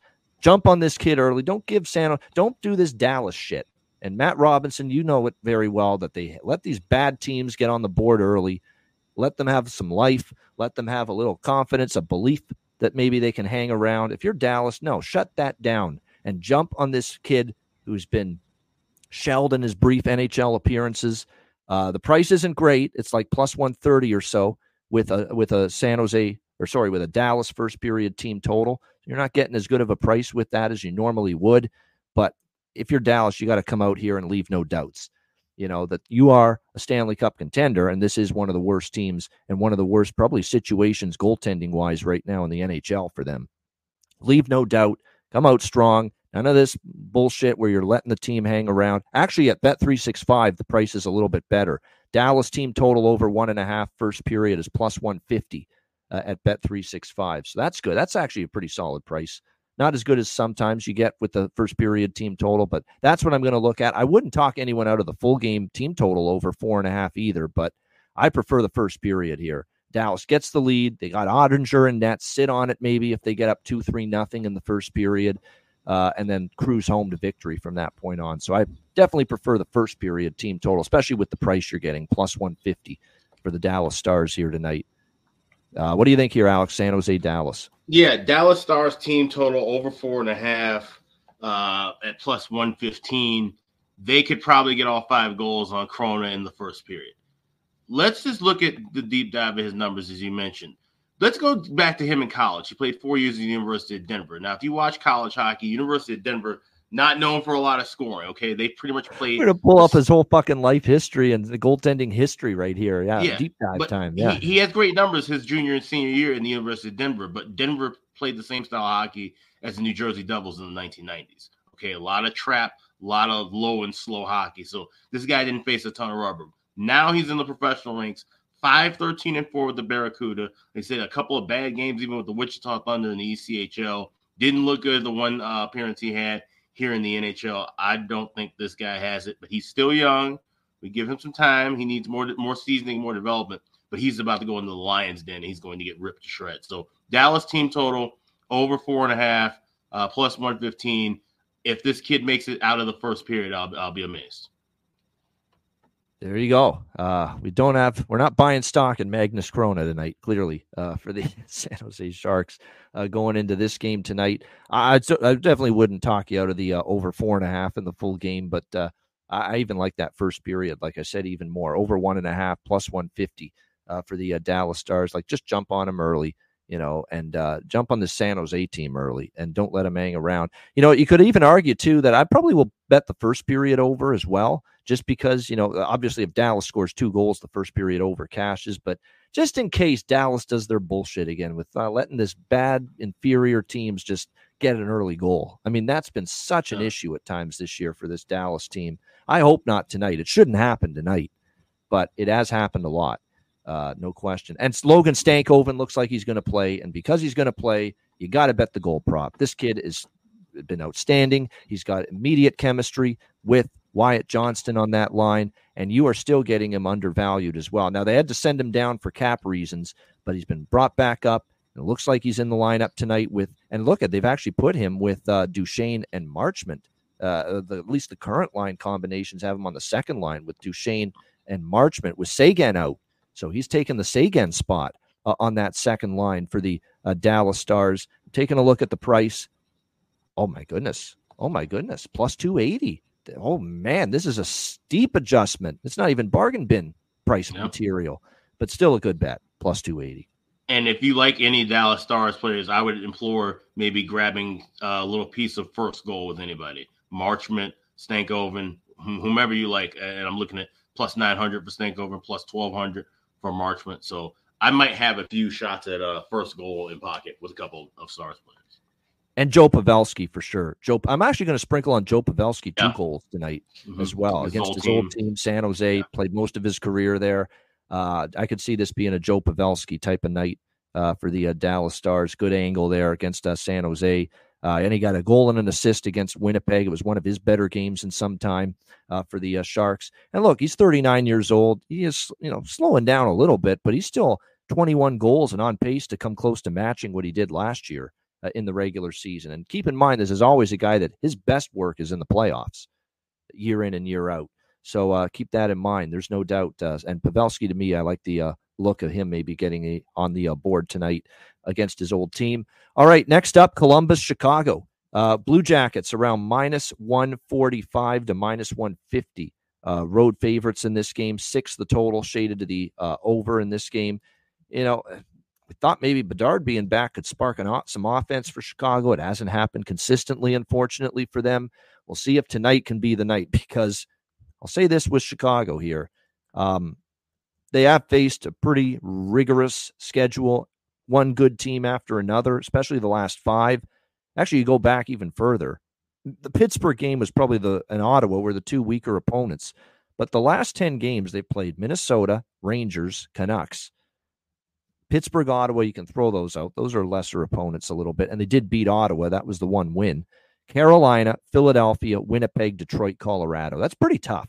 Okay, that's very, very difficult, that schedule for the Chicago Blackhawks. Now they take on this Columbus Blue Jackets team tonight. This is about, one of the weaker opponents they've faced in some time. Columbus team that's lost 2 in a row against the Rangers and the Hurricanes. Columbus team that's just got 9 road wins 9-20 on the road this season. Chicago still has more home wins, 11, than clearly they do on the road, and more home wins than Columbus has road wins. I'm taking Chicago here. It's tough. I get it. It's very difficult. But this is just Columbus minus 145 here. With Chicago, this being probably the weakest team, the worst team they've played. And sometimes that's the one thing about Chicago during this bad run. They have faced a very tough strength of schedule. Very, very tough. And now finally tonight, they can take a little step down in class. The only concern I would have is, are we going to see Soderblom in net? And even with Soderblom in net, I'd still take a shot at this price. Merzlikins will be in net for Columbus. This to me is just, if Soderblom's in net, I will add some overs in play here as well.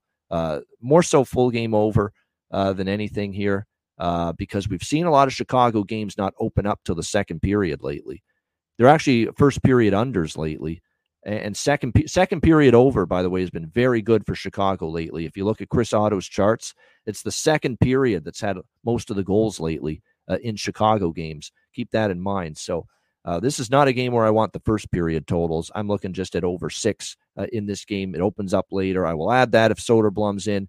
And even if he is in, I'm going to take a small shot with Chicago here, plus 125. Even with him in net, and he can be bad. He can be a sieve. We all know that.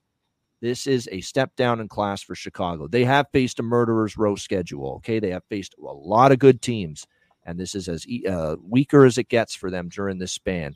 And I think after seeing Bedard pissed off, seeing the building completely lifeless the other night, I think you owe it to Bedard and the fans that are going to be there tonight to have a little better showing than that, what we saw against Colorado, albeit a very good Colorado team. So I'm going to take that shot with the Blackhawks here, but we'll add the over most likely, and definitely will if Soderblom's in net, and it's looking like he might be.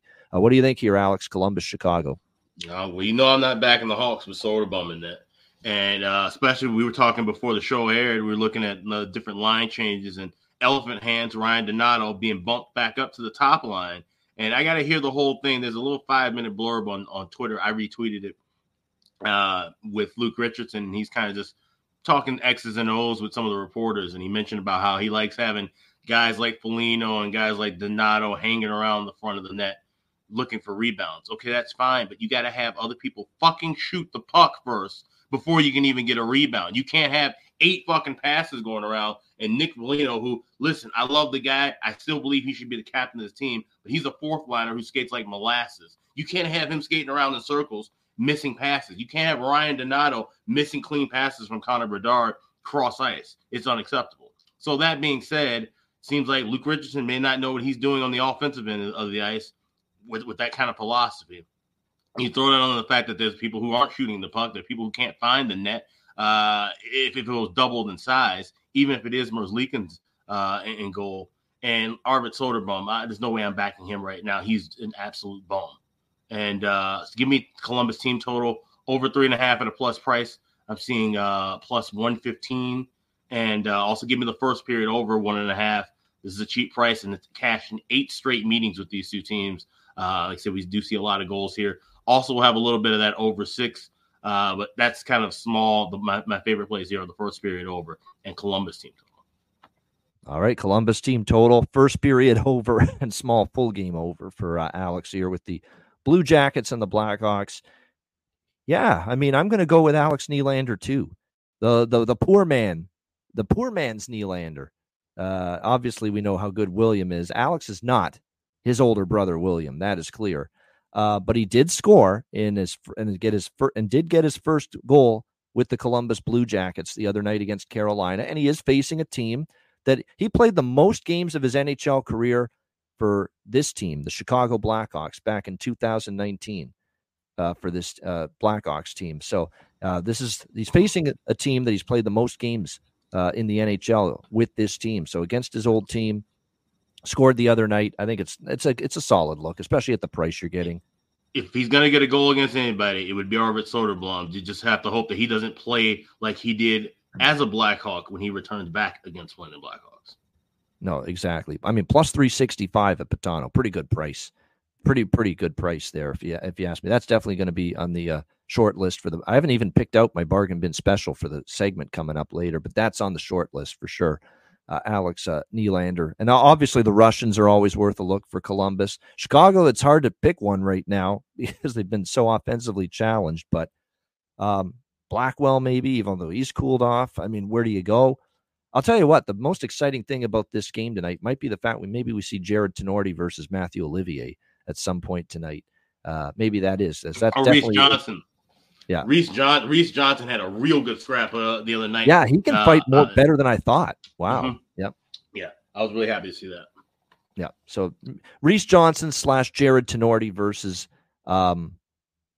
Matthew Olivier. We might see something like that for sure for the in this game as far as a potential scrap is concerned. All right. Last game of this huge Saturday card, Pittsburgh Penguins, Calgary Flames, -125 home favorites for the Flames, 6 the total. Mika Kiprasov night in Calgary. He will have his jersey retired. I'm surprised it took this long, quite honestly. He had it. I think he gets forgotten about and not talked about since he's been gone from the NHL. People forget how fucking awesome he was for those few years, especially that Cup final run in 2004 against the Tampa Bay Lightning. And it's always going to be a bittersweet series because Calgary, everyone in Canada got behind Calgary. They were the underdog. They made this huge run with Daryl Sutter, a young Daryl Sutter behind the bench. They weren't expected to obviously get to the Stanley Cup final that year. They kind of had a bunch of pluggers on their team, but they somehow found a way to get there. And they got to Game 7.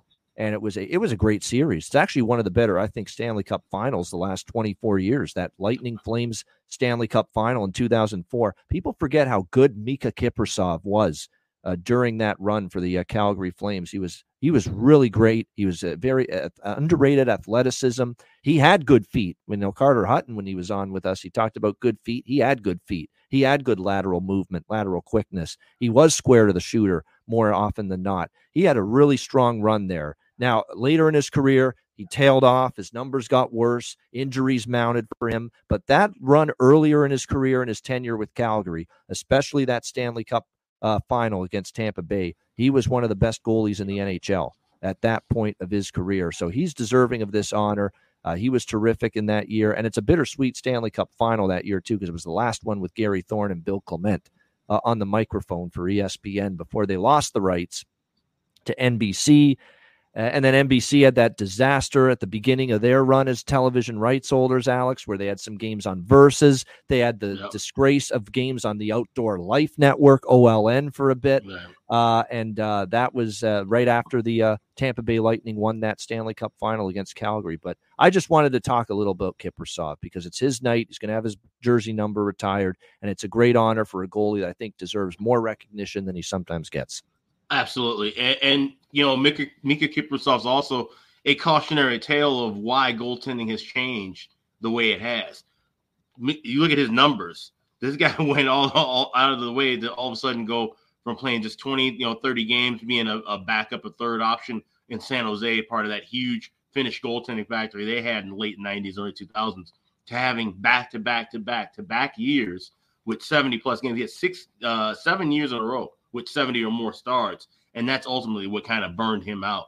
So it's unfortunate. He was one of the best goalies in the turn of the century by far. And a lot of, like I said, he doesn't get enough credit. But the fact that he only played 11 years instead of the 15, 16 years was due largely to the part that Calgary rode him into the ground, and they had to. Those were Calgary teams that would not have made it as far as they did during those playoff runs without Kiprasov. So, like I said, it's a well-deserved honor. And, for some of those you're younger or just watching hockey and now didn't watch it back then, definitely take some time and YouTube some of Kiprasov's highlights. He made some incredible saves. He was a fun goaltender to watch. So this should be a big night in Calgary for sure.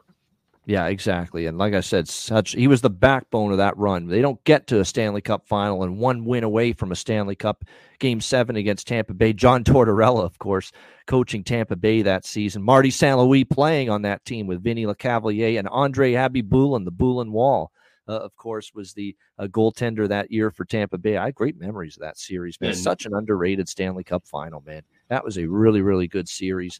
And now, of course, you see Kiprasov and look, Marty St. Louis coaching in the league, played for Tampa that year. Torts is still going, so great memories for sure. As far as this game goes, look, Calgary's on a nice run. I think they're trying to prove a point to Craig Conroy and the management team. Like, don't break this thing totally apart.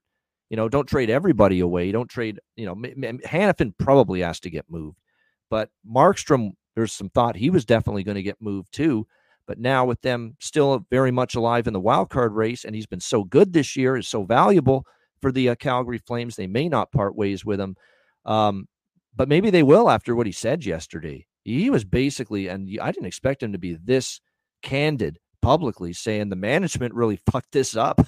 They really have done a bad job handling my contract situation. He basically said that in no uncertain terms to the media yesterday in one of his press conferences. So that was definitely jarring to hear that, quite honestly, that he was that candid, that honest with how he felt the negotiations were going as far as his contract is concerned. But when you look at it here for Calgary, they have played better, 4 wins in a row, including good wins at home against Boston, Winnipeg, and LA. And I still don't have the utmost confidence in Pittsburgh here. They lost 2-0 in a shutout loss to the Seattle Kraken. We'll see if they can bounce back here in this game. It's been one of those deals, too, as far as recent series history where home teams have won. Pittsburgh won each of the last 2 times they hosted the Flames. But last year, the one time that Calgary hosted Pittsburgh, it ended up being a 4-1 win for Calgary here in this building. So Mika Kiprusoff night, I'm going to go with Calgary here, minus 125 in this game. As far as the total goes, nothing really that strong. I could see Markstrom actually playing very well. And this Pittsburgh team, offensively, they've been all over the map. 7 against Philly, come back and score 4 against Vancouver, and then they get blanked by Seattle. They're all over the map right now. The key always with this Pittsburgh team is obviously going to be, can they get some sort of semblance going with their power play? And obviously they couldn't the other night against the Seattle Kraken. We'll see if they can fix that tonight. But there's really nothing I have to hear totals-wise other than a little piece of Calgary here, minus 125. Alex, Penguins, Flames. I got a little piece of first period over 1.5 minus $1.20 just because it's a ceremony game. We kind of see some slower starts at times. And a guy like Jacob Markstrom, who he has had struggles early in contests, I think maybe that could throw his rhythm off a little bit. We could see a goal here. So first period over minus $1.20, maybe even a little sprinkle of both teams to score. But what I like more than any of that is the draw, because we have seen some close games. 2 of the last 4 meetings have gone past regulation between these 2 teams. Both teams desperately needing points. At plus 370, I really like the draw here in this spot. All right, liking the draw. You know what? For some reason, you're not always going to remember everything about every single game, but I was just thinking of this right now a moment ago that, Tanev being traded to Dallas earlier this week, that's by far their best shutdown defenseman, best stay-at-home defenseman. And we've said for years on this show, whenever Tanev's been injured, for Vancouver earlier in his career and then Calgary recently, when he's gotten hurt, we have seen this team, the teams he plays for, all of a sudden become more of an over team, give up more goals, have to score more goals. So, I just might talk myself into a piece of the over here in this game, over 6 because of that. Even though Pittsburgh, man, they can be all over the map offensively, and really, I mean, they are a hard team to figure out offensively, is because they can get shut out and they can score 4 or 5 on any given night. As far as props, I would still go with just Crosby and Raquel. Those are the 2 guys 2 of the few guys you've been able to count on for Pittsburgh. Zary, anything is possible as long as he remains on the top line. Martin Pospisil, we're going to go back to the well with his props tonight. Mangiapane starting to heat up. Maybe considerations for him as well. Blake Coleman, always maybe worth a look as well. And by the way, Braden Pahal and Dennis Gilbert are the guys that are going to get more ice time now that Tanev has been traded. So you're looking at Noah Hanifin, Rasmus Anderson, Oliver Shillington, Mackenzie Weegar, Dennis Gilbert, Braden Pahal. Blue line here tonight for the Calgary Flames. All right, great stuff. Huge Saturday card. Hope you guys enjoyed it. We gave you over 90 minutes of analysis, sides, totals, player props, every game on the board. No one does it but us here on a Saturday on the Ice Guys Show. Hit the like button. 260 live viewers, man. We appreciate all of you joining us here on this Saturday, just like we appreciate everyone that has signed up at patreon.com/iceguys, just $10 per month. Again, goalie charts, totals charts, daily sides, totals, and player props, as well as, of course, bonus video content. And again, we're going to have more Patreon exclusive live betcasts coming up in March and beyond. So make sure you sign up. Patreon.com/IceGuys. Your $10 per month subscription goes a long way to keeping this show going for the long term. Patreon.com/IceGuys, just $10 per month. So make sure you get on board if you haven't done so already. And of course, check out the Ice Guys store. Great gear, great merch available. iceguys.myspreadshop.com. Before we even talk about the store, we got to mention, I've just checked our YouTube studio. We are right now exactly at 5,000 subscribers. So we want to say, oh, really? We hit it. Wow. 5,000. We just hit hit this that soon. Yeah. Woohoo. So we had 2,000 subscribers since the beginning of the season, 5,000 total subscribers on the YouTube channel. So we want to thank each and every one of you. We truly appreciate the support. And what better way to support it by wearing some of the merch we have as well at the Ice Guys store, iceguys.myspreadshop.com. We got new shirts and new caps out. We got a new little word mark. We got some other new things coming out in the next couple of weeks as well, too. So stay tuned to that. Grab everything right now at iceguys.myspreadshop.com. We've been closing in on 5,000 subscribers all season. I think we started the season barely at 4,000, just above 4,000. Right. And already we've climbed 1,000 YouTube channel subscribers in, barely half a season. So that's absolutely outstanding. The climb for 6,000 begins now. Exactly. Keep this thing rolling. Keep this train rolling down the tracks. That's what we're going to aim to do here with this show. But we thank each and every one of you. 5,000 Ice Guys YouTube channel subscribers. And we thank each and every one of you for being here 7 days a week with us to break down the games and the card each and every day. All right, we will get you a bargain bin special of the night and best bets coming right up, right after we hear from our great sponsors, Boston Hemp Inc.